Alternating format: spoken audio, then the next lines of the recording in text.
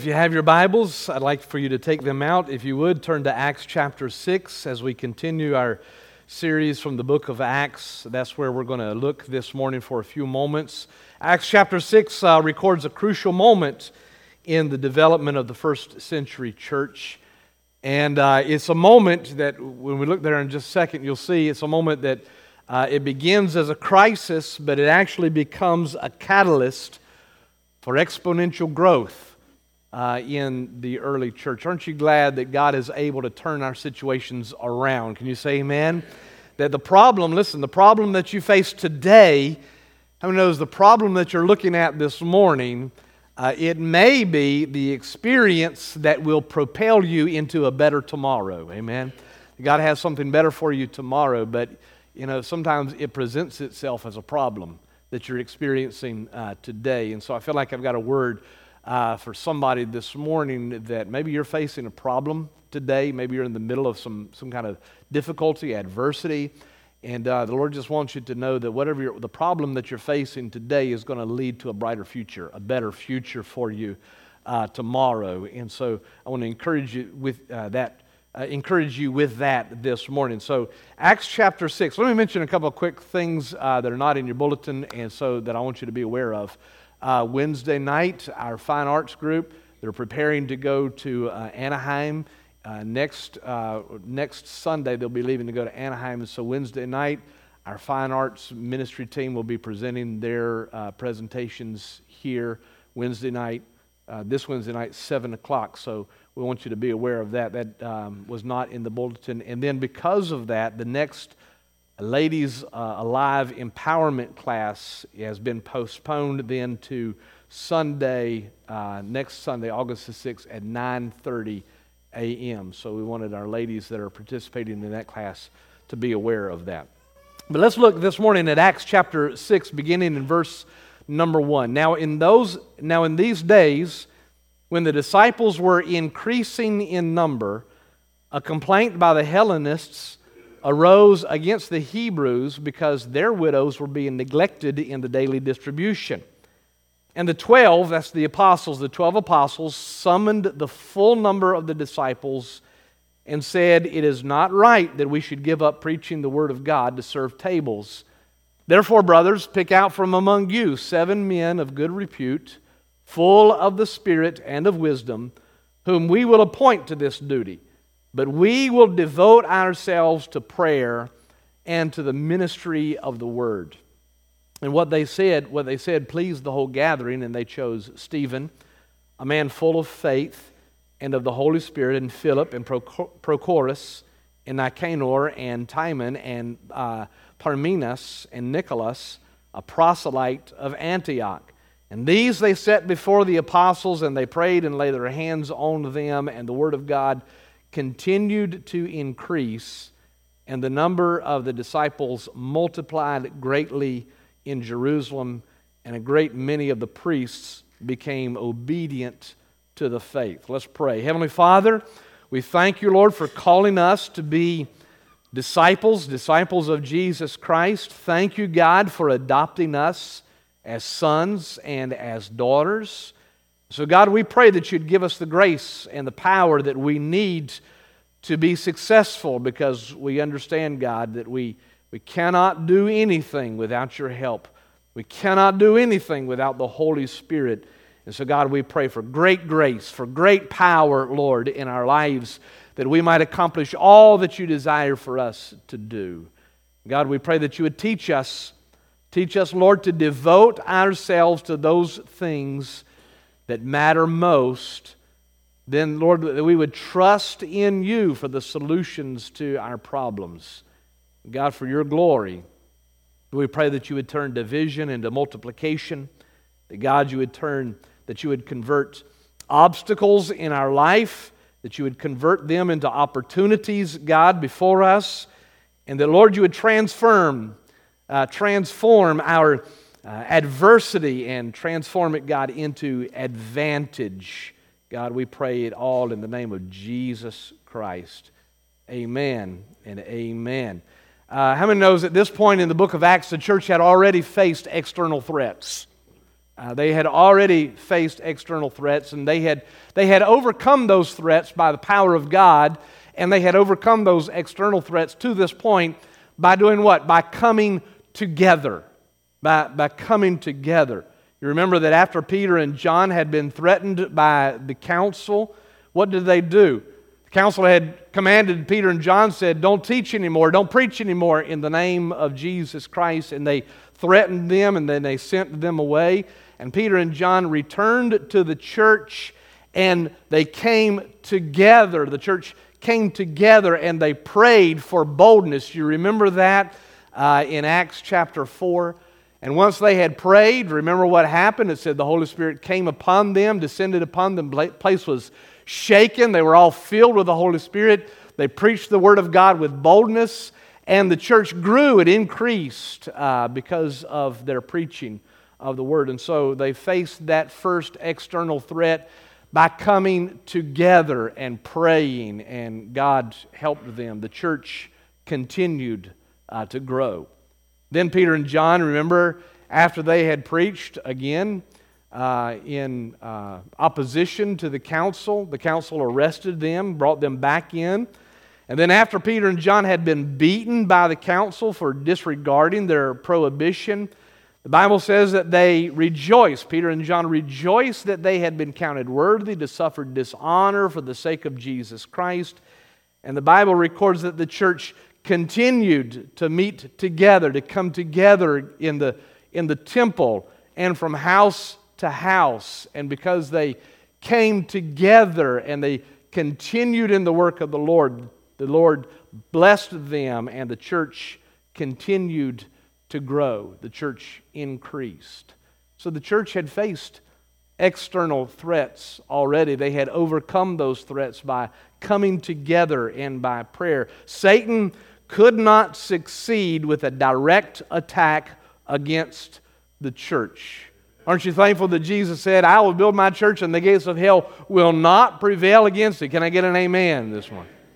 So Satan could not succeed with a direct attack against the church. Therefore, he attempted an inside job. And chapter 6 introduces us to the first internal conflict that the first century church faced. In this case, it was a dispute about the disbursement of assistance that the church gave to the widows who were in their care. Specifically, the Bible says that the Greek-speaking Jews, those Jewish believers in Jesus Christ that were a part of the church at that point, that they began to complain, and they alleged that their widows, the Greek-speaking Jewish widows, they alleged that their widows were being neglected in the daily distribution, and that caused, the Bible says, a complaint to arise between them, that is the Greek-speaking Jews, and the Hebrew-speaking Jews. The unity of the church, the unity that the church had enjoyed up to this point, they had come together, faced external threats by coming together and praying with one another. That unity that they had enjoyed up to this point now was in jeopardy. The unity, the togetherness that they had always had was now in jeopardy because the Greek-speaking Jews that were Christians began to murmur and complain against the Hebrew-speaking Jews. And there was a controversy. There was some division in the church. And so their unity was jeopardized. And listen, unity is organizational energy. When you have unity together, then everything functions effectively and everything functions efficiently. Amen? Psalm 133 says, "Behold how good and how pleasant it is when brothers dwell in unity." It says it is like the precious oil, that anointing oil that is on the head, running down on the beard of Aaron, running down on the collar of his robe. Unity brings that kind of anointing in the ministry of the body of Christ. Psalm 133 continues and says, unity is like the dew of Hermon which falls on the mountains of Zion, for there the Lord has commanded the blessing, life forevermore. Unity is organizational energy. It's the anointing. It's what causes growth. It's what causes the free moving of the Holy Spirit. And the early church, the first century church up to this point, had enjoyed that kind of unity, that ability to come together and face every external threat. And because of that, every external threat had not succeeded, but in fact the church had continued to grow because why? They came together and they prayed and they sought God. And God commanded His blessing to the church because they had come together in unity and prayed. So when you have unity, everything functions efficiently, everything functions effectively. But listen, when you don't have unity, friction causes systems to begin to break down. When you don't have unity, connections begin to break apart and the organization begins to lose its momentum. And the external attacks that had been leveled against the church to that point had not succeeded because they had actually brought the church together and had cemented them in a greater bond of unity with one another. So those external attacks had not succeeded. They had actually increased the church's anointing and had actually increased the rate of growth that the church had enjoyed up to that point. But now, this internal conflict threatened to undo all of that, threatened to undo their unity, and it threatened to divide the church and thereby reduce its power and hinder its growth and impede its progress. So this internal controversy threatened the unity that the church had enjoyed up to that point. And before we unpack this entire controversy and we discover how this crisis, what was a crisis in the early church, this internal crisis, how it actually served as a catalyst that brought more growth, increased growth, more people coming into the kingdom of God. I want to make just a couple of observations about the church to this point. You know, how many knows it's easy to be a critic, isn't it? It's easy to be a critic. I believe it was Benjamin Franklin that once said, any fool can criticize and condemn, and most fools do. And listen, although that sounds harsh, listen, here's his point.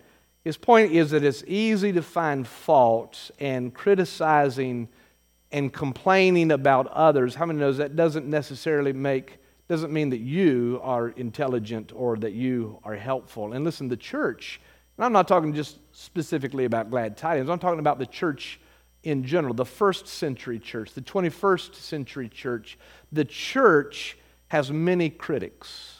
Most of them are on the outside of the church. We know that, don't we?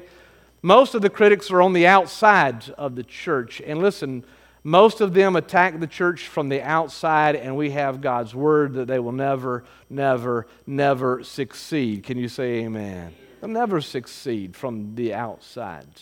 But there are a few on the inside who attempt to get a hearing for themselves by criticizing and complaining against the body of Christ. And I just want to say to you this morning, be wary.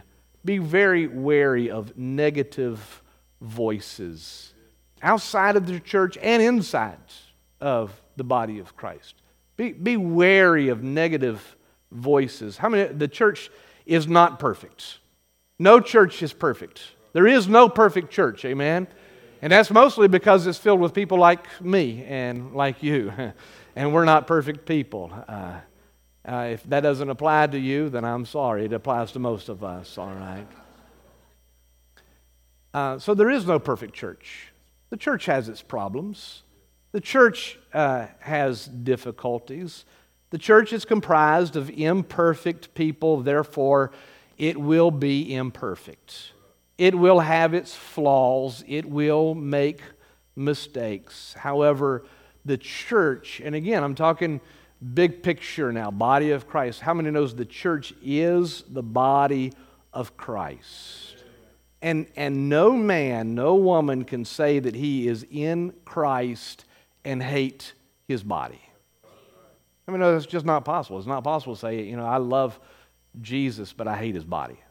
I don't like the church. It's not possible. So nobody can say that he is in Christ and yet hate the body of Christ. Moreover, how many knows Jesus loves the church? I said Jesus loves the church. The church is the bride of Jesus Christ. Jesus gave himself for the church. We are his bride, and those who attack the church, those who criticize the church, those who condemn the church, those individuals should consider that they are touching the apple of God's eye, aren't they? So, those that criticize and condemn the church, who get for themselves a hearing by criticizing and condemning the church, ought to be on guard and recognize that Jesus loves the church. The church should not, I'm not saying this morning that the church should be exempt from criticism, but that those who do complain should do so in the fear of the Lord and not in a spirit of pride or out of a selfish motive, should they? I remember how disturbed I used to feel when Jimmy Swaggart criticized other preachers or other churches or other denominations. I was just sharing that with somebody this morning. How I loved Jimmy Swaggart. My first year of Bible college was at Jimmy Swaggart's Bible College. Y'all know that. And in fact, when I was young, I went to couple of his crusades and told my mom after the Lord had called me into the ministry, I said, if he ever starts a Bible college, I'm going to go to his Bible college. Sure enough, he did. The year before I graduated, I went to Jimmy Swaggart's Bible College that next year. So I loved Jimmy Swaggart. I loved hearing him preach. But it was the year that I was there that all of that mess, all of that stuff hit. And I remember that before it became apparent, he would get into the pulpit and he would harangue other pastors and other preachers and other churches and other denominations and other ministries. And I remember how disturbed it used to make me feel when he would criticize other preachers. And listen, the crowds loved it. He would say something negative and they would clap their hands and they would shout amen, and they loved it, but it just didn't feel right that he was criticizing the body of Christ in that way. How many knows that if you're receiving affirmation for saying something negative, then how many knows that says something about your spirit? It says something about you when people pat you on the back and agree with you when you're criticizing somebody else and complaining about someone else. And so I remember how that used to make me feel. The first century church, how many knows at this point they're in their ministry, this early in their history, how many knows the first century church was doing a whole lot of things right, weren't they? They were growing exponentially. Thousands of people were coming into the kingdom of God.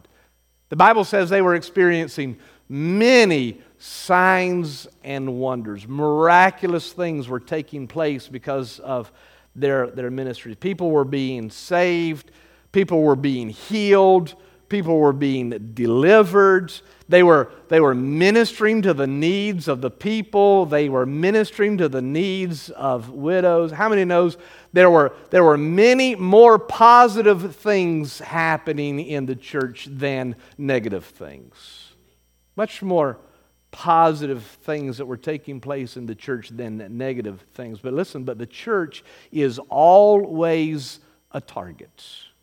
The church, the body of Christ, is always Satan's target. And if Satan cannot succeed with external attacks, and he never will, then he will try an inside job. And listen, that's the way it is for that's the way it is for Christians as well. Satan usually cannot succeed against a Christian with an external attack. That's why it usually starts as an internal job. Some compromise, something that begins to take place in your own heart and your own mind. And that's why it's important for us that we must always be on our guard. Because Satan will always attack the church. Satan will always attack God's people. But how did the conflict arise in the first place in the church? Well, the conflict arose in the church because it was caused by the competition of personal expectations. The Hellenists were upset because their expectations of what their widows should be receiving was not met by the church. Apparently, the church made daily provision for the physical needs of widows who had no family to care for them. And from the evidence that we can gather in the rest of the New Testament, we understand that the church provided food and provided shelter and provided clothes for these women. But what it seems is at stake here is the daily allotment of food to the widows. And the Greek-speaking Jews complained that their widows were being neglected, that the Hebrew-speaking widows were receiving more food, that they were receiving preferential treatment, better treatment than their Jews. And we're not really told whether this was actually the case or not. It may have only been a perception on the part of the Greek-speaking Jews, but it didn't matter. It had created a controversy in the church. It had created conflict inside of the church, and it had become a problem for the body of Christ. In fact, James, who was one of the apostles that had to help resolve this issue, James wrote several years later in his epistle, and he says, "What causes conflicts? What causes quarrels among you? Don't they come from the passions that are at war within you? You crave what you do not have." And so he says, and so you fight and you quarrel with one another. Most internal conflicts are the consequence of our own personal desires and the complaint that those expectations, those desires are not being met as we expect them to. For instance, the church is too hot, the church is too cold, the church is too big, the church is too small, the church sings too much, or the church sings not enough. There's not enough emotion, or it's too emotional. The church doesn't sing any hymns, or it sings too many hymns, or the preacher preaches too long, or not long enough. Why did y'all just get vocal on that one? Amen. They don't use the preacher doesn't use the KJV, or that's the only version that they use. They have too many ministries for other people. They give too much to missions, not enough to missions. They have too many things going on over here, not enough things going over here, and we could go on and on and on. I have a long list of the sort of things that I've heard people complain about before. I'm sure Dr. Kelly probably has a much longer list as well. But listen, here's my point is not this morning, actually. My point is not to complain about the complainers, although that's what it might sound like, because some of the complaints might have substance. The complaint that the Greek Christians were making, it might have been a complaint that had substance. We don't know. We don't know if it was just their perception, if it was actually a problem. We're not sure whether it had substance or not. But what I want to illustrate is how our own personal desires, that those are things that Satan uses sometimes to exploit and cause problems not only in the church, but in our own life as well, because it's our own personal expectations that creates conflict and quarrels inside of us too. When we're not happy, we're not satisfied, it's because we've got some desire, some want, some expectation that has gone unmet. And so we're saying, God, I don't understand. Why don't you do this for me? I don't understand why this need is unmet. I don't understand why you don't do this for me. And so much of the conflict and quarrels that we have internal to ourselves, not just in church, but even internal to ourselves, Satan uses those personal desires he exploits those desires, and he uses them to create problems in our lives. And the point this morning is that we need to be aware of that. We need to be aware of that as a church, that it's not all about me. It's not about my personal desires or wants, but it's about the body of Christ. It's about serving the mission that Jesus Christ has given to us. Amen? But personally, I need to be aware of that as well, that it's not all about me. It's not about what I want. It's about what God wants for me. It's what God wants from me. And it's my own personal wants and desires that if I allow Satan to, he can exploit those desires and use them to cause me to become unhappy, unsatisfied in my relationship with Jesus Christ. And so my point this morning is to make us aware of how the devil uses our own personal desires to create conflict, either internally in ourselves or with other people as well. So we need to be aware of that and constantly on our guard against it. But again, the point was not whether or not it was a real problem or just a perceived problem. The apostles recognized that they needed to deal with the problem. Whether it was perception, whether it was expectation, whether it was reality, whatever it was, the disciples realized what? Hey, we need to deal with this problem. We need to handle this problem. And so they confronted the issue and they determined we're going to resolve this conflict because we're not going to allow Satan to use this to compromise what God desires for us to do. So the apostles confronted the issue. They determined to deal with the problem and to resolve the conflict. And so listen to me this morning. You will never solve any problem in your life.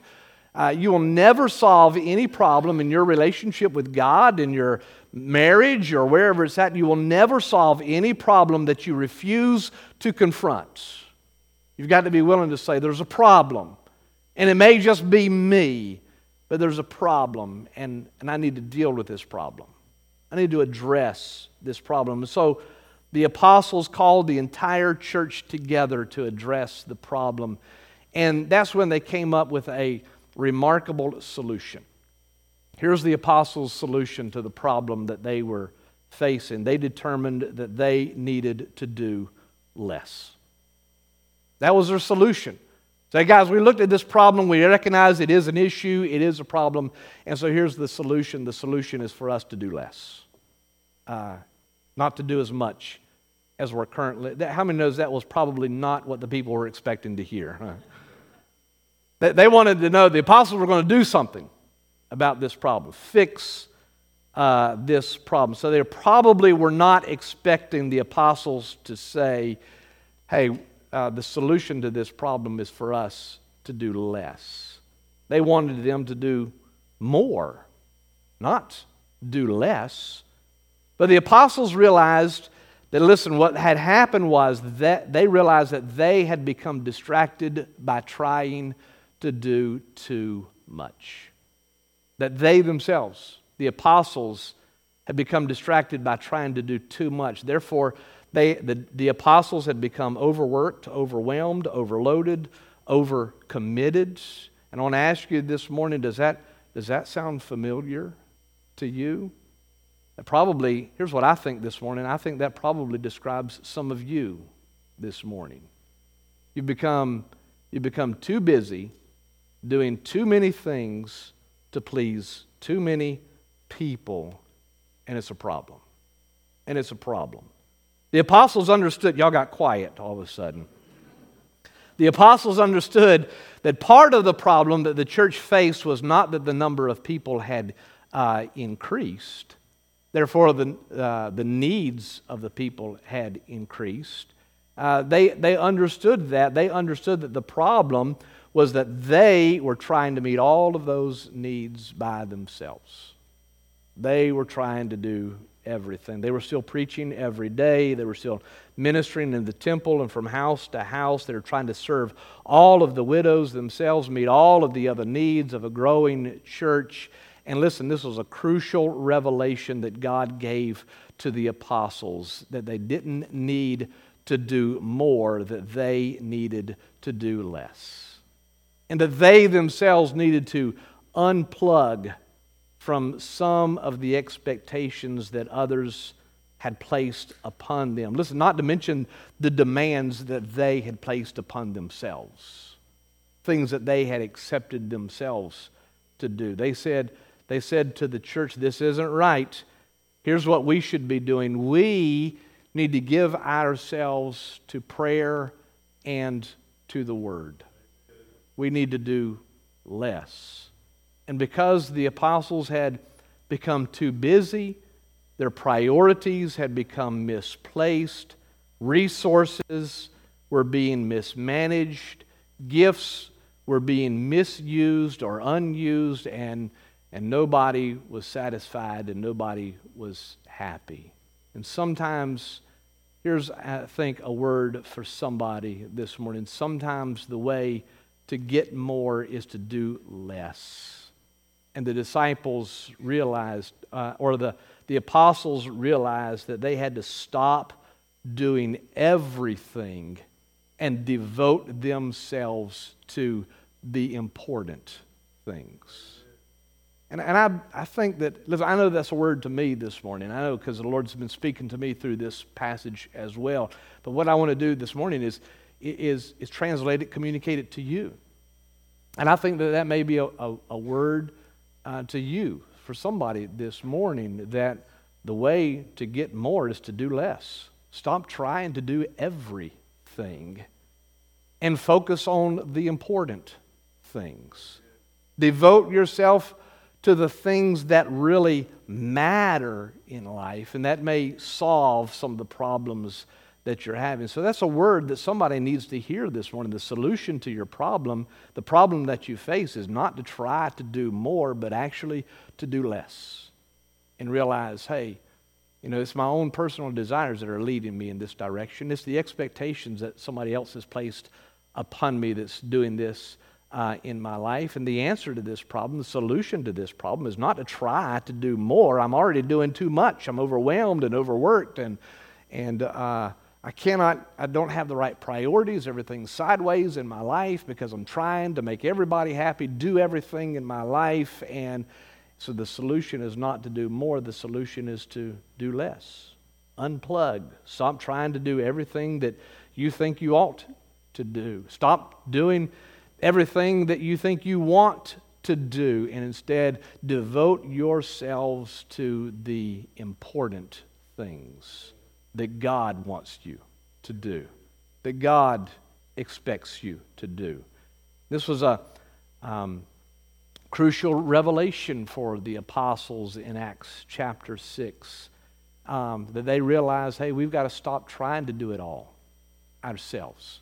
Can't do it, and we're not doing it well, so we've got to stop trying to do everything. In fact, at this point in the early church, there was only two classifications of people in the church. There were the apostles, and then there were the rest of the disciples. There was apparently no other level of leadership in the church at this point. And here's how important this decision was for the apostles and for the church. This decision to stop doing what they could not do allowed others to begin to do what they were gifted to do.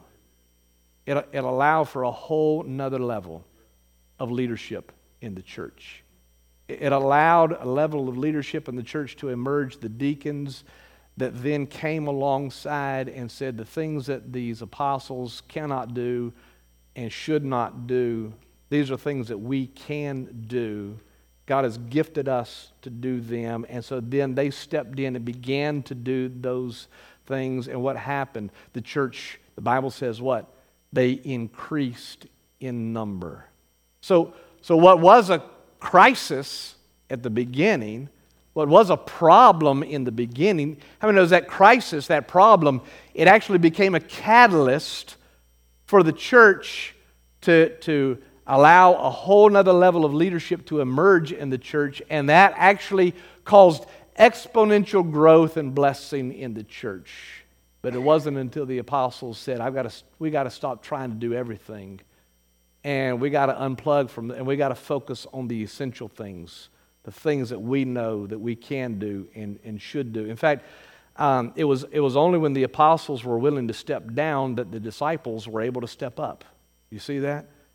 It was only when they were willing to step down that the disciples could step up, and so God could use them. And listen, that's a message for the church. It's a lesson for us this morning, is that God has given you gifts and abilities. Amen? And God desires to use those in the kingdom of God. It's not the pastor's responsibility. It's not just Pastor Belinda's or Pastor Tim's or Pastor Patrick's responsibilities. All of us, we have to step up, amen, and allow God to use us so that God's kingdom can be built. So it's a message for the church that we need to step up and use the gifts and the abilities that God has given to us for the sake of the body of Christ and the church. But it's also a message to each one of us this morning, that when we're overwhelmed and we're overworked and we're unhappy because we're so busy doing so many things and it doesn't seem like anything's going well and you're facing problems in your life, sometimes what you need to do is you need to say, I can't and I shouldn't be doing everything to try to make everybody happy or just to try to please my own self and do the things I think I want to do. I need to give some of that stuff up, and I need to devote myself to the important things. Focus on the things that really matter and allow God to help me with the other things. You see, it's only when you admit your need and you ask for help that you can expect to receive help. Amen? It's only when you say, I can't do it, God.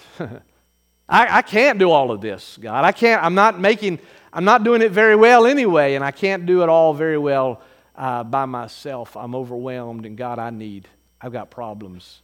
I need help. It's only when you're willing to admit that you need help that God is able to give you the help that you need. Amen? And I feel like that there's maybe somebody this morning that you need to hear that word for this morning.